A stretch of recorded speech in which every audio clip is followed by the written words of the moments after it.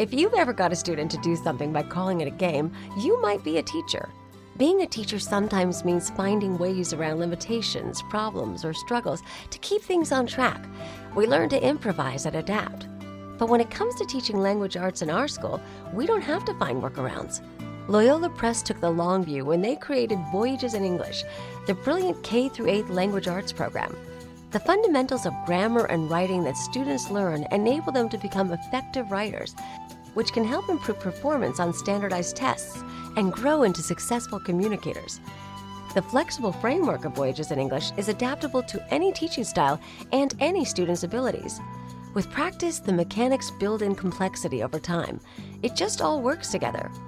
Visit voyagesinenglish.com to learn more, then order a sample. With Voyages in English, there are no crazy workarounds, just solid help for today's language arts teachers. Catholic Teachers Lounge with Jill and Colleen.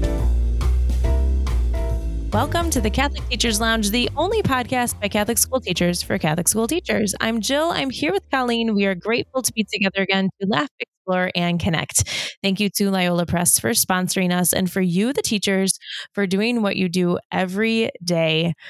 Colleen, sometimes I hear an idea and it's so crazy, like I don't even know if it's real. And this is one of those days. And I think you have insight on this. And our Facebook community is definitely aware of this because it was a funny exchange we had in our Facebook group. So if you're not yet in the Facebook group, it's Catholic Teachers Lounge on Facebook. You can find us there.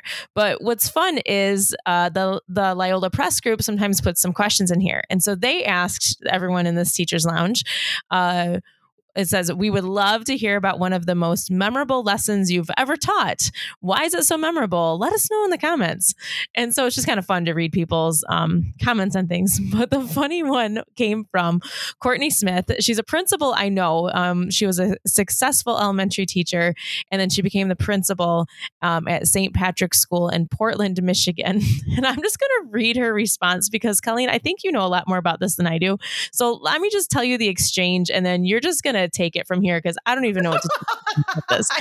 So okay. Courtney says, praying mantis life cycle. Okay, so first of all I can think about is at Cedar Point roller coaster, there's a mantis. Like I have no life experience with a praying mantis. You've except never for seen one? A roller coaster named praying mantis. If she was from a different part of the country, I'd think like, I don't know what she's even talking about. I don't know what that is. What? So I clearly don't know much of anything. All right. So Courtney's answer says, praying mantis life cycle and purchasing the kit to hatch them. Every first grader got a nymph to raise, name, feed, and water on their desk. Then after several weeks, they take them home to release. I was like, what? As I'm like, that's terrifying. And she's like, no, it was amazing. Then after they released them at home, they would have sightings of them in their yard and watch them grow. And then she said the worst part was me having to breed wingless fruit flies to feed to the praying mantis. So I don't know. Do you have experiences with this, Colleen? Okay, here's the thing. Like, we never had a class pet when I was growing up. I have no experience with like any animals in any of my classrooms. I never even got to dissect anything. Like, I have I think like we dissected a worm or something. That is not like real dissection. You know what I mean? So I'm a little. I'm sorry. We got to get a do-over for Colleen. You need to go back. Oh my gosh. But okay. Growing praying mantis nymphs. What? I'm Googling this right now as we're talking because I don't even know. I can't believe you didn't Google it because as you're talking, I'm thinking in my head, I bet she looked it up to see if these things still even exist. That's what I was thinking that you had already done. Because we need to get a kit. We need to do this. So as you look it up, you tell me and I'm going to get it. We have these. Oh my gosh. Yeah. I don't know if I've seen those. I'm sure they're around, but Are I don't want to they breed wingless dangerous? fruit flies, though. No, they're not dangerous. Oh my gosh, they're the coolest things. I used to get them on my porch when I lived in Indianapolis. I never saw So we them have them, growing up huh? in Illinois, but yeah, I saw them certainly in Indianapolis where I lived. Yeah. Oh my They're gosh, that big. is so cool. They can be.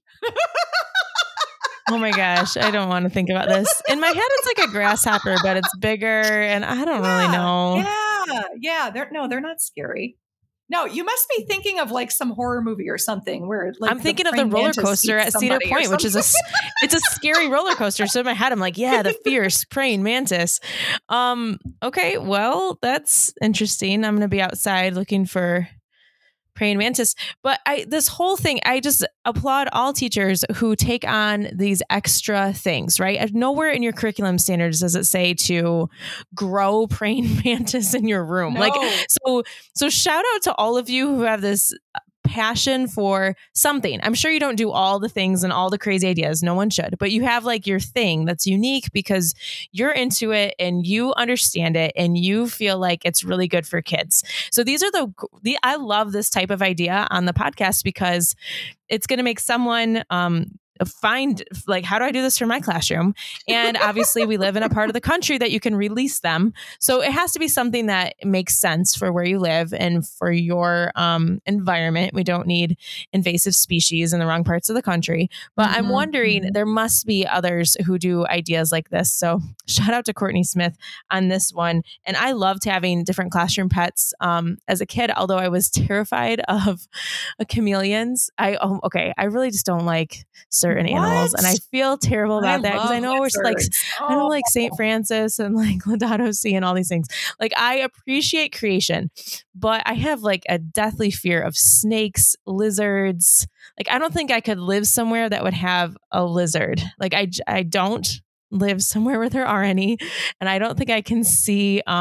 I wish you could all see Colleen's face right now. She's very disgusted with me. I get lizards in my house. Like, I don't get it. They're adorable. Oh, I can't even visit you now. Like, Yeah, I can't geckos. even. Come on. The thought of a gecko, chameleon, something running across the room terrifies They're so me. cute. No. I'm sorry, God. Like, this is just a part of creation I can't get into. And so when I saw praying mantis, I was a little terrified, and I still am now that I've Googled it. But I'm wondering, I was scared when I was a kid. I was in first or second grade. And my teacher, it was second grade. I remember the teacher, Mrs. Wyrick's classroom. She had some, it must have been their color to chameleon, like the color changing and their tails fall off. Yeah. And my seat was by them, and I could not think. And I remember asking her if I could be moved, and she she was very loving, but she kind of dismissed me. And then my mom came in a few days later and was like, I need you to know, like, Jill really is terrified every day. Like, she can't sit right here. So they moved me, and it's just been a lifelong something. I don't know.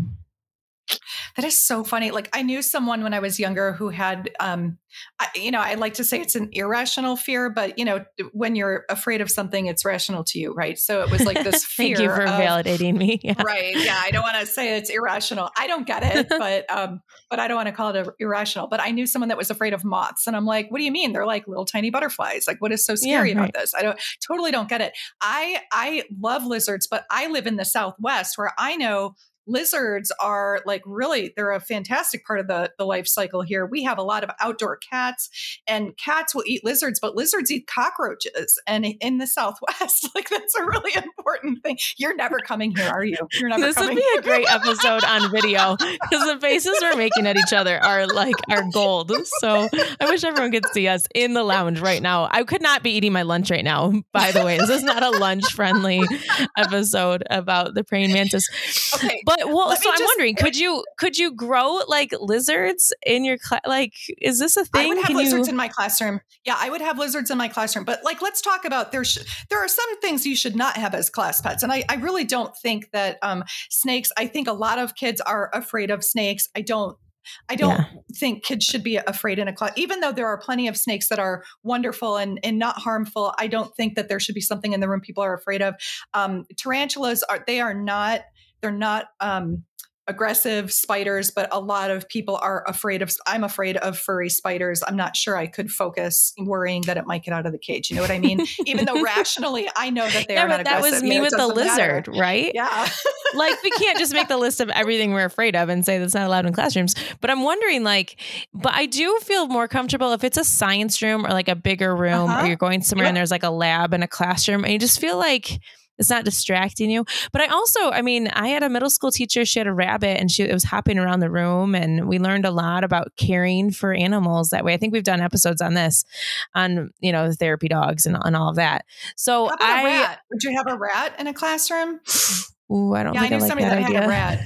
Okay. All right. Never mind. But what I want to, so before the bell rings on us, I want to say that is, having the classroom pet is different from what this idea was, which everyone gets one on their desk and then they go release them. So it reminds me of like monarch butterfly releasing and all this, talking about endangered species and what is our role in creation. So there's a lot we can do here from a Catholic point of view to talk about what is natural habitat and which ecosystems have which animals, and then how do we release and not impose our own we have to work with creation.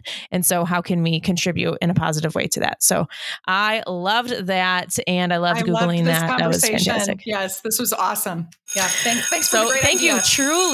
Thank you truly for the energy boost today, because we love exploring your ideas, affirming your efforts, and laughing in this lounge. So keep the suggestions coming in and tune into our next episode as we talk about more great ideas from fellow teachers. We'll see you next time.